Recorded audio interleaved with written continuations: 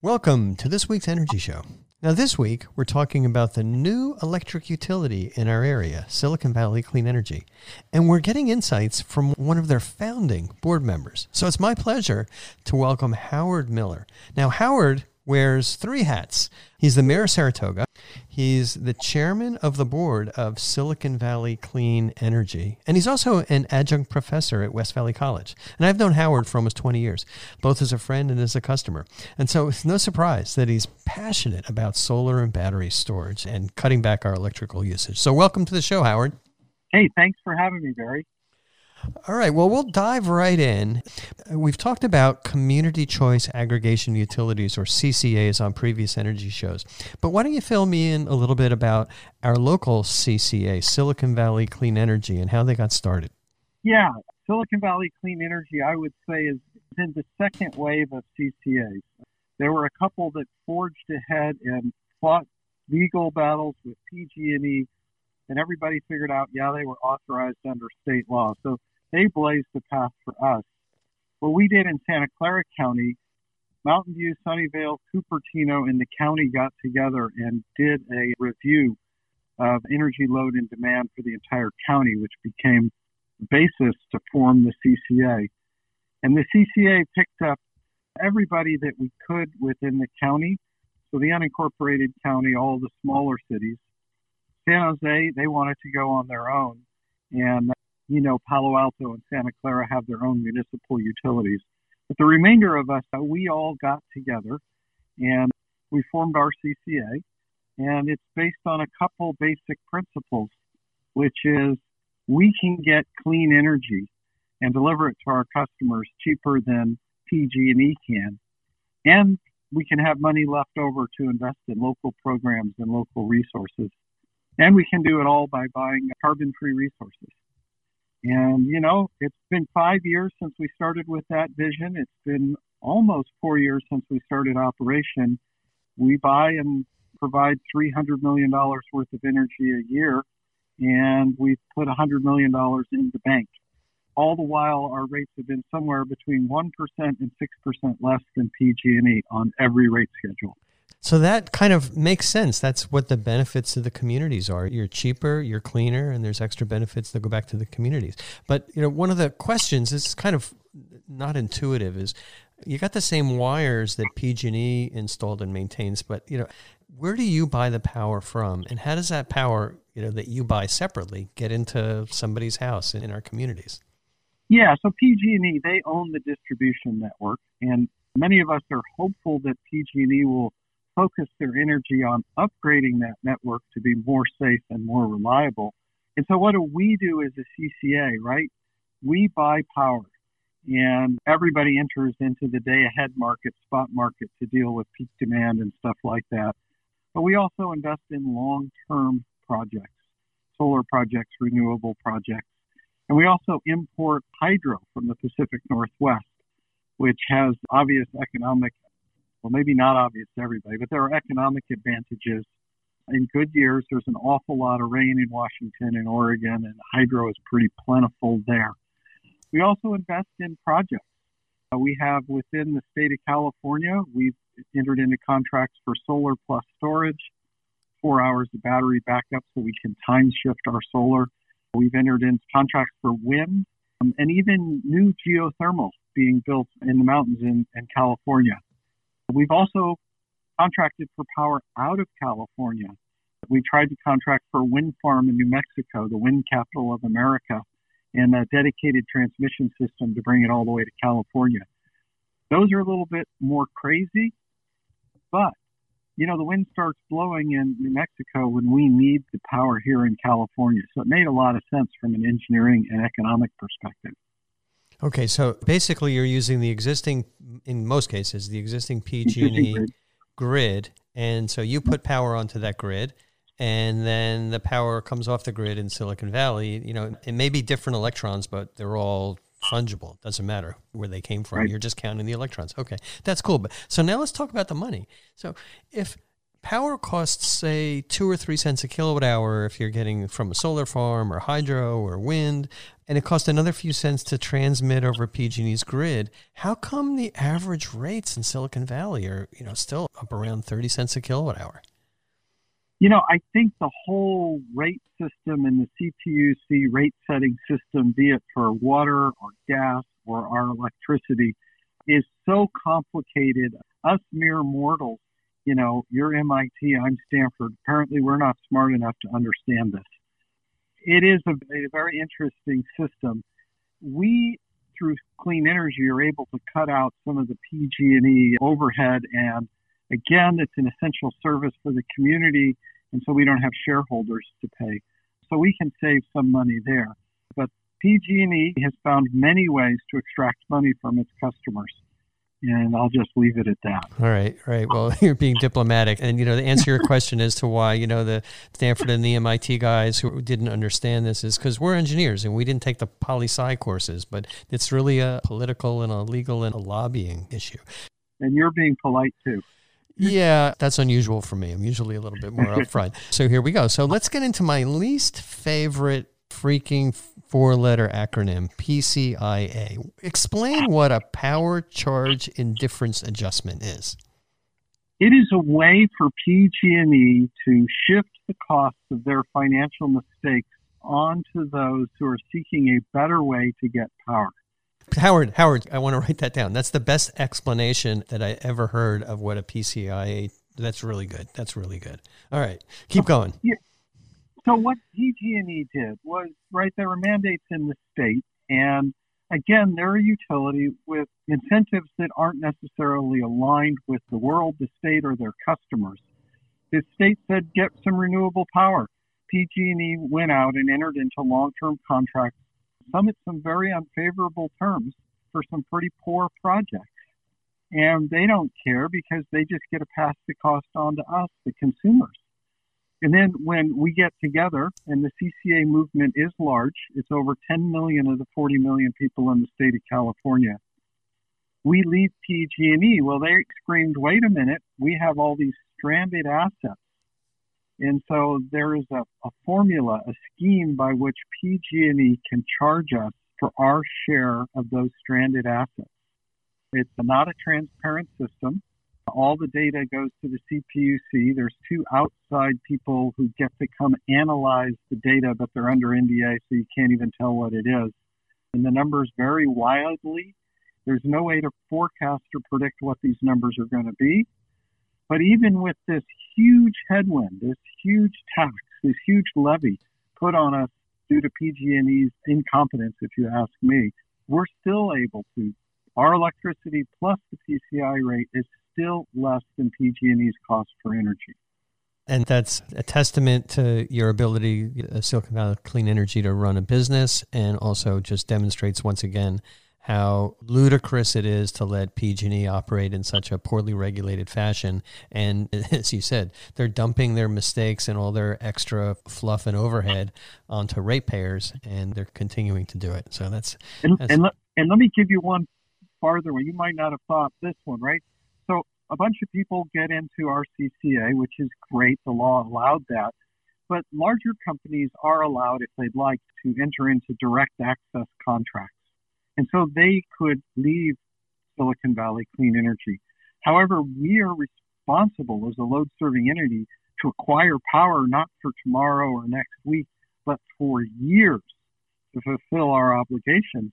And if large loads leave us, we do not have the ability to charge them a PCIA. Those assets become stranded and they stay with the CCA. And it's interesting that PG&E, as a regulated monopoly, has this extra protection. Again, it was a political decision. These were not engineering or economic decisions. Wow, that's a wrinkle that I didn't know about. In other words, they charge you and customers, ratepayers, for their incompetence. Yep. But if there's some, and it's literally incompetence and continued incompetence, but then when there's a huge customer that leaves your service area through no fault of your own, you have no way of making that up. And that's a real political problem. Okay. But we've made exceptional financial decisions. We've put a huge amount of analysis, financial analysis, engineering analysis, and power demand analysis into all of our contracts. And it's not just cents per kilowatt. It's how much power can we get on every single day of the year running 20-year modeling to tell exactly whether we're going to get the power mix at the times of days that we need to be able to fulfill the obligations of our customers. And you can have two solar projects that all the specs are identical, but based on where they land on the grid and what the actual weather profiles are for those geographies, they may have vastly different real-time economic impact to Silicon Valley Clean Energy. So we've done, I think, really, really well. And our bank account balance is a testament to that. We've done really, really well with procuring excellent contracts that provide real power at the times we need. Oh, you should do a hostile takeover. The CCA should do a hostile takeover of PG&E. Anyway, you heard it here first. All right. I was going to ask how difficult it is to work with PG&E, but you've already answered in numerous ways. Oh, no. Let me answer one question on that. There are things for which PG&E is legally obligated to do. So when we started up, all of these issues had been sorted out in court. And the whole issue of transition of customer accounts and billing and connection and all of that, I was expecting it to be awful, and they were absolute angels. And so I've come to this conclusion about PG&E, which is there are a lot of great people at PG&E, just none of them are in the management. So I said this a few times. I have an enormous amount of respect for PG&E employees who wear tool belts, and I just don't trust anybody at PG&E who wears a tie. That should be a moniker that we post on our building. Okay. All right. So let's kind of get into a little bit more about the power costs and, where the energy is coming from. Are your costs steady throughout the year, or do they vary based on weather and demand? Your costs change, but how do you manage continuing to make revenue when the costs change and the demand changes, but you're stuck with fixed price contracts? Yeah, it is an interesting world because the energy markets are exceptionally dynamic.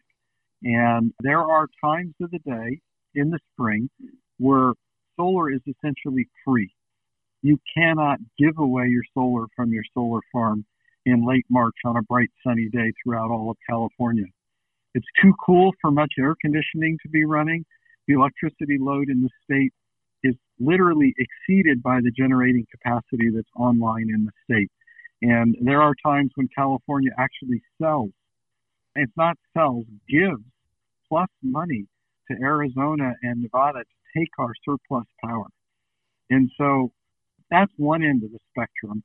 The other end of the spectrum, you can get a fire in a gas field in San Diego, and that can so perturb the electrical system that on the wrong days, with the wrong grass fire going in some field someplace and the wrong transmission line gets shut down, power can jump up to hundreds of dollars a megawatt hour, and even more than that on an hourly basis.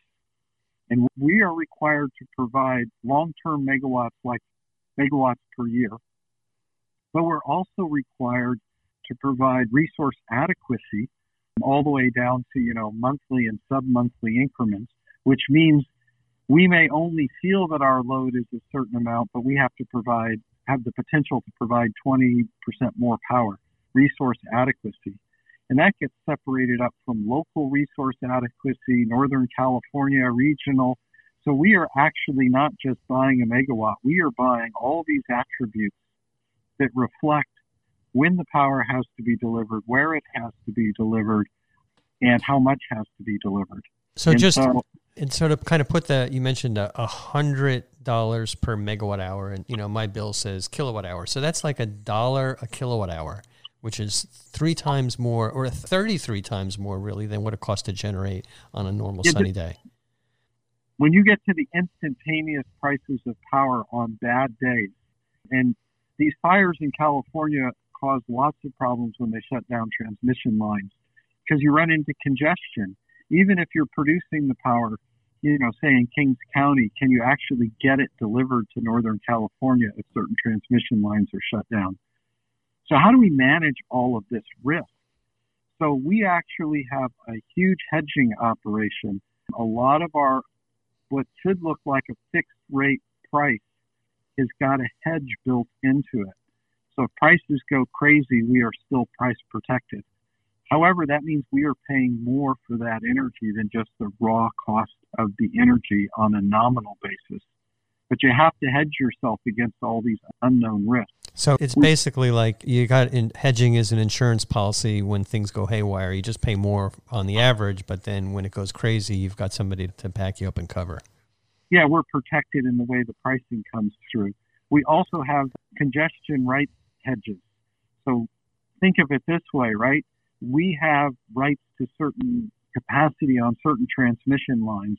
And if things go haywire, people have to pay us money to be able to distribute their power on those transmission lines for literally by the hour, by the day. And we have congestion revenue rights, as they're called, on all sorts of transmission lines throughout the state of California. And that's part of the energy system that CAISO has put in place to sort of keep the grid stable. And these are the economic tools that are done to do that. And so we run into situations where if we can't transmit power, so it's costing us more locally, it's costing somebody else more to be transmitting their power, and they have to pay us to do it because we own the congestion revenue rights.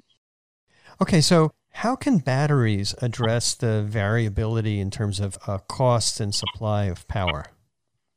Yeah, our CCA figured out pretty quickly that solar by itself is becoming more and more uneconomical. At times, solar is not an asset. And what we felt was we needed to be able to move the power that's being produced at noon to distribute it onto the grid at 4 o'clock. And when you look at the peak demand, the hardest time in California is between 4 and 6, when all the sun goes down and everybody switches from work to home.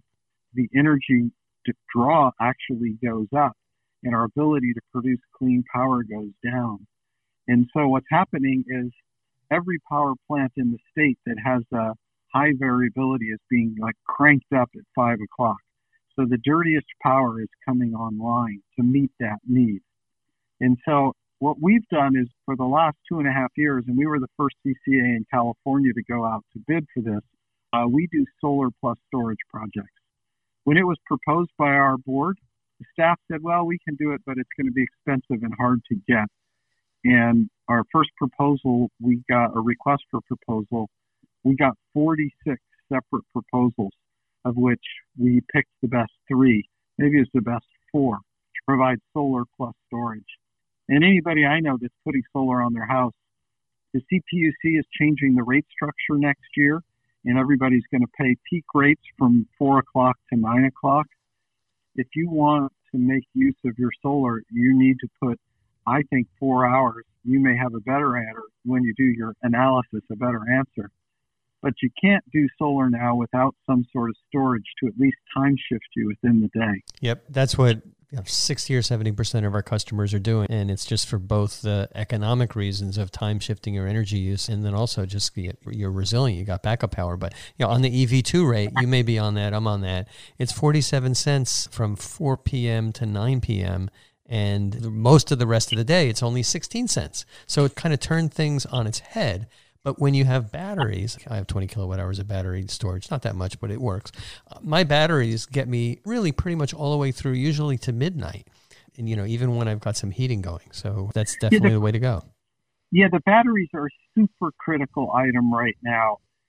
Again, solar in March and April, they're actually not really helping. They're actually hurting. And new solar farms have to be curtailable. They have to be able to turn them off the grid.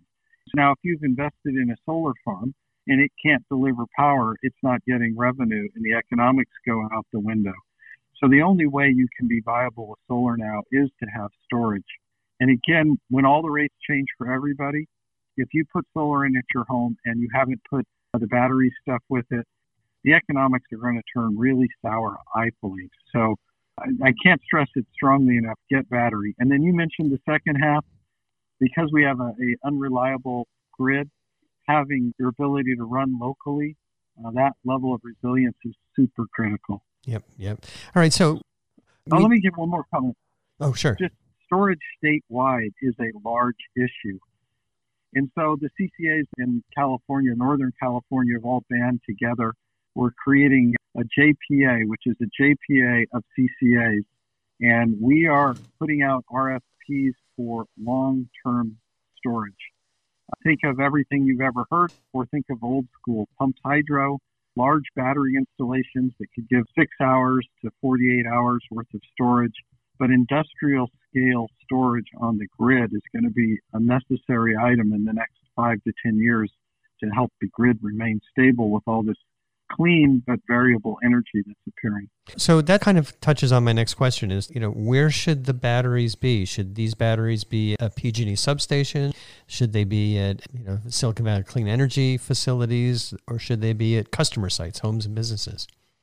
Yeah, I got to give the all of the above answer. And some stuff is very interesting.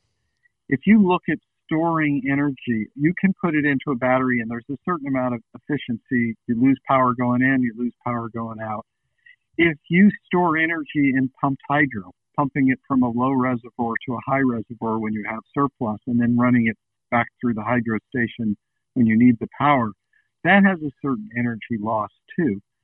But we actually have the ability here with San Luis Reservoir, a mere $2 billion project. It already is a pumped hydro facility, but it could be made 20 times larger, and it would provide sufficient capacity for the entire Bay Area. In economics, it would probably match batteries. But to do something on that huge of a scale requires an unprecedented amount of money. Commercial grade, if you could do a giant building full of batteries, that is probably cheaper on a megawatt hour than I could do in my garage here at home. But again, I got to say, there is a certain sense of safety when if the power goes out, you can still run the heater. You can still get hot water. You can still have your lights on. Our power was out for 4 days last time, and it was loads of fun for the first hour, but it was quite downhill after that. So there's a strong case to have batteries at home. Yep, it definitely makes sense. The other thing that I like about deploying a lot of little batteries is it's more reliable, more resilient. It can be done a lot faster, and the customers can finance it. You can get a bank loan to put the batteries in, and it's not some enormous issue about figuring out how to add capacity at a hydro station. So Yeah, so we have entered into an agreement at Silicon Valley Clean Energy for local storage at home under this moniker of creating a virtual power plant. And the big theory there is that if you had a few thousand customers, all of which had batteries at home, all of which got some sort of incentive or price break to install those batteries, under the agreement, when we needed the power, we could draw on their batteries in sort of a virtual power plant way. We can actually help smooth the grid out. So we can use a personal local resource for which you got a discount, and we can solve sort of a regional grid problem with that. So Silicon Valley did lights on Silicon Valley is what we've called it, but it's a virtual power plant. And again, you can get a discount of $1,250 up front. But our goal is to figure out how to install 4 megawatt battery power to give us this ability to, feed the grid during those critical times. Well, that's 20 kilowatt hour batteries. That's doable. We've put in a few hundred batteries, and we're also looking at how to connect these together with partners, either new or existing partners, so we can provide those VPP services, through Silicon Valley Clean Energy. Yeah, we're looking at 3,000 to 4,000 multifamily homes or 1,500 single-family homes, right? This is not future technology, cutting edge. This is today, right? These are things that we can and we are actively doing today. And so I talk to some people and they look at me like, oh, that's going to be in our future someday. And I have to remind people, so many things are happening right now. Solar farms with 4 hours of battery storage is not a cutting edge thing. 2.5 years ago, we put out our first request for proposal. People had to look at it. But now, you practically can't build a solar farm unless you have a storage plan. So as we here at Cinnamon Energy have been digging into these VPPs and how that would work, the good thing is the hardware is there, the inverters are there, the demand is there. The communications infrastructure is there. You know, we're kind of missing only one thing, which Silicon Valley is really, really good at, which is the software and the apps that will kind of coordinate all this. And that's what a lot of companies are working on. I think it was harder to get to the point where the hardware was easy to install and cost effective. Now we just got to finish the software and make it reliable. But we're going to be there in a few years. Yeah, I have really high confidence. I think this virtual power plant concept brings so many benefits to people. And there's an economics and an bit of education that has to go on around this as well. But yeah, I see a day when maybe it's our batteries in our garage. Maybe we actually will have a smarter car someday. We can actually also use the batteries in our car. But distributed storage and self-reliance on your own hardware, I think is going to be where most homes are going to be in 10 years. Yep. Well, that's where your home is almost there and my home is almost there. As soon as we get the VPP going, we'll be there. So that's huge progress. Okay, let's change gears a little bit and talk about building electrification. How does Silicon Valley Clean Energy support these statewide building electrification initiatives? Yeah, so this is part of what makes the CCA unique, which is we do make money and we have reserves. We have an investment grade credit rating, which we're proud of, but we also have money to invest in programs throughout the community. And Silicon Valley Clean Energy has led the way with what we call a decarbonization roadmap. So we moved our electricity to carbon free on an annual basis. We have aggressive strategies to try and move to carbon free on a by the minute basis, right? Because being able to provide power 24/7 is an interesting challenge if you want it to be all clean. After you solve the electricity part of the puzzle, you have two issues to look at. Where is the rest of greenhouse gas? Transportation.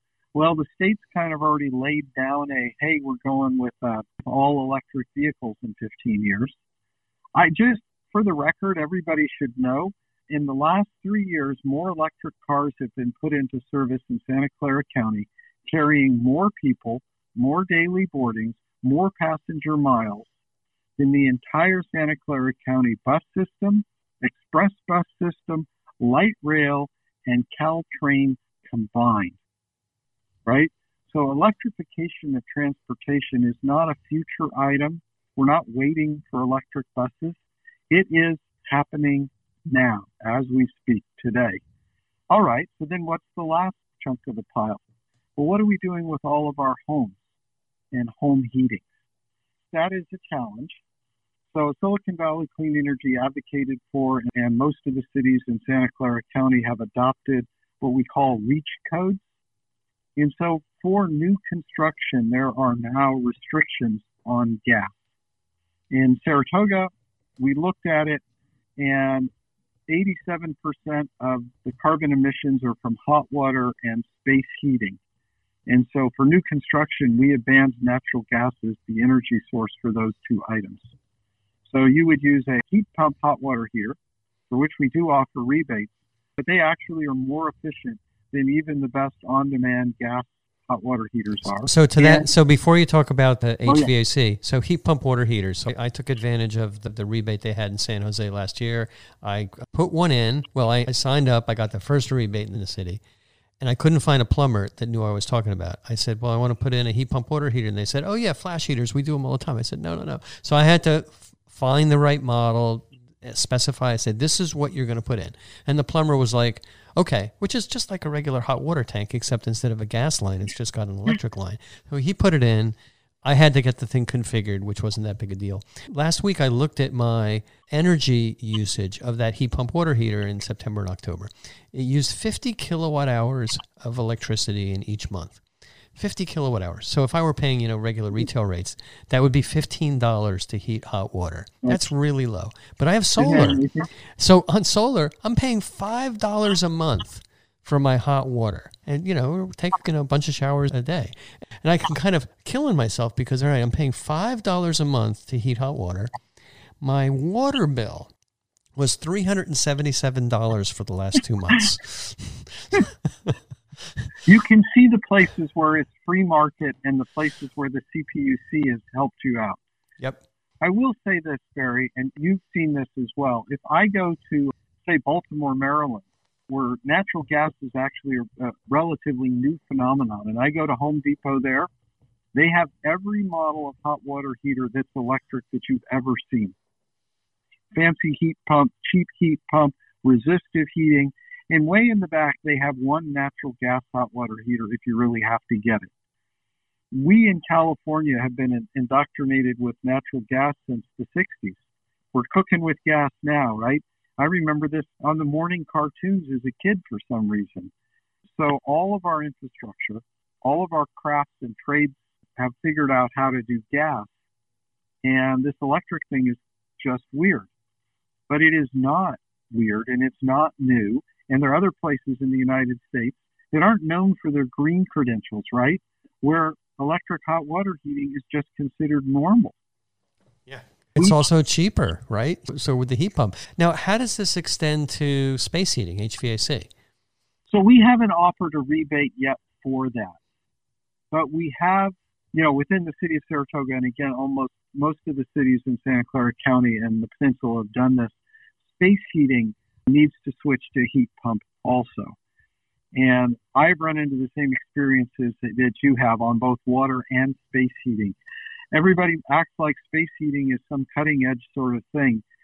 It's not. We all have air conditioners. It's an air conditioner. They just run the cycle the other way. And so you literally already have the equipment. You already have the infrastructure. It is not foreign to be heating your space with a heat pump rather than with a natural gas. Yeah. Let me give you a story about my pool. I wanted and I insisted on a heat pump heater for my pool. And I only use it for the hot tub, but it matters tremendously to my wife to be able to get into a hot tub that's not 70 degrees.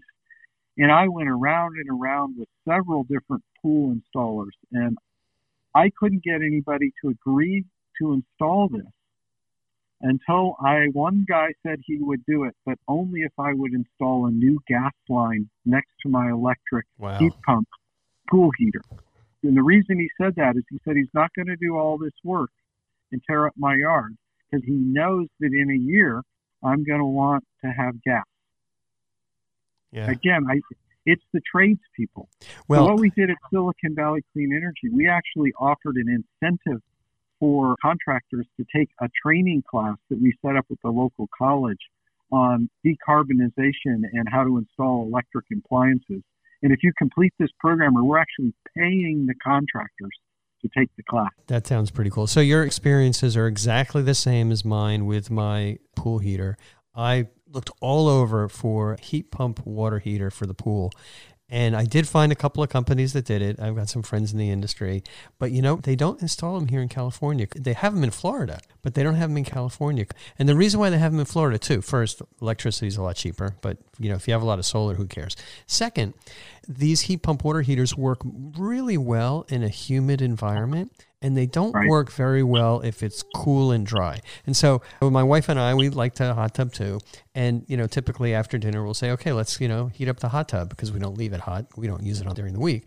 And with a gas heater, I hate to say it, but it's the only thing I use gas for. It heats up in like 45 minutes. If I were to use the heat pump, it would take like 4 or 5 hours to heat that thing up, and it would gobble up electricity. And so it's just, we're not there yet, and it might take another 4 or 5 years till heat pumps get more cost effective, or everybody has so much solar so that they're giving it away when you want to heat the thing up. Yeah, mine had to be imported as well. And these are we're talking about air-based heat pumps. I could barely get my air one installed, but you're right. If I was worried about my performance in January and February, I could have done a ground loop system. But I consider myself lucky I could get the one that I have installed. And you're right, it had to get special ordered, and it took an extra 2 weeks to get something. I can get the gas version in the same day, but it took 2 weeks to get the electric one. Yeah, it's a challenge. Okay. So back on decarbonization, there's the challenge in general, right? Induction cooking. If you buy a quality induction stove, you will find they get the highest reports in Consumer Reports. Chefs that use them love them because you have very precise and repeatable control and a huge dynamic range. They're safer, they're easier, but yet we've all been taught that professionals cook on gas. And so how do you get a gas stove out of somebody's house? How do we make this mindset change? And this is going to be the challenge over the next 2 decades, is to teach people that electricity with solar on your roof, batteries in your garage, is a better answer for you and for your environment than trying to do all this stuff with natural gas. Oh, yeah. So how much progress do you think we can make in terms of electrification, by 2030 or 2035? I think it's going to be pretty slow. And I don't want to sound pessimistic, but a city like Saratoga, in that period of time, if we have the largest housing boom that we've had in 40 years, say 20% of our houses will be new. Okay? And the other 80% are going to be old school. And so it's the rate at which you replace appliances. The practical reality is when your hot water heater goes out and the guy shows up and says, oh, I can get you an electric one in 2 weeks, even if it's the world's best, most efficient heat pump hot water heater. Oh, and by the way, I got to schedule an electrician because I got to put a 20 amp 220 circuit in, and that'll take another week. You can't explain to your wife and kids how they're going to be without hot water for 3 weeks so you can do the right thing. It's worse, Howard, it's worse than that, because if you have a 100 or 125 amp electric service, sometimes you just can't electrify those things. So you got 2 weeks to order the heat pump. You got another week to get the electrician in there. And guess what? You have 3 to 6 months for PG&E to get around to upgrading your electrical service. And that drives me absolutely nuts. I think that it's done on purpose. We do offer a rebate if you're less than 200 amps, an add-on thing, $1,500. The inertia of the system works against decarbonization of the built environment. I think, cars wear out and we replace cars. So in 10 years, half the cars can be electric. Right? That's easy. But it's impossible for me to see, and we're continuing to push this envelope. Maybe we'll get progress. But in 10 years, I do not see half of the hot water heaters becoming electric hot water heaters. Well, Howard, it's not only the inertia, it's the profit motivation of incumbent gas utilities and electric utilities to inhibit this work. So, they'll just make it take many, many months and cost a lot of money. Whereas, the car companies like, hey, they were a little bit slow, but now they'll sell you another car and they're happy to do so. Natural gas is interesting. It's power dense. I understand that. But 10% of the natural gas delivered in the retail space, meaning to us consumers at home, is leaked into the atmosphere. We have leaky pool equipment and leaky furnaces and the way we run our stoves. Well, 10%, that seems pretty small. Some studies say it's even 5%. The problem is a greenhouse gas that's 37 times more impactful than the carbon. So we're having this huge greenhouse gas impact by trying to distribute natural gas down to us lay people in our homes. The second thing, which nobody seems to realize, is if you have a natural gas stove in your house, you're twice as likely to have an asthmatic person in your house. There are so many health issues in cooking with natural gas. Tip of the day, never turn on your stove, even for a small pot of hot water, without turning on your fan. And if you have one of these situations where you have a gas cooktop and you don't have a vent to the outside, they actually recommend right in the manuals that you open a window whenever you're running your stove. So natural gas is bad for the environment, but it's also bad for people's health. Yep. We got to get this out of the homes. And to do that, we have to change the hearts and minds of the contractors who are installing and the hearts and minds of people. If enough people call up and say, I want an induction cooktop, people will figure out how to install induction cooktops. Yep. And we did the same thing, and it took a little bit of time to convince my wife, but now she's delighted, and I found that it makes an even better ribeye grilled steak on a cast iron pan on the induction cooktop than it does outside. So we're super, super happy. Oh, yeah. Yep. All right. Well, that's all the time we have on this week's Energy Show. Howard, it was an absolute delight to have you here with a combination of your enthusiasm and your knowledge and your passion for making these changes.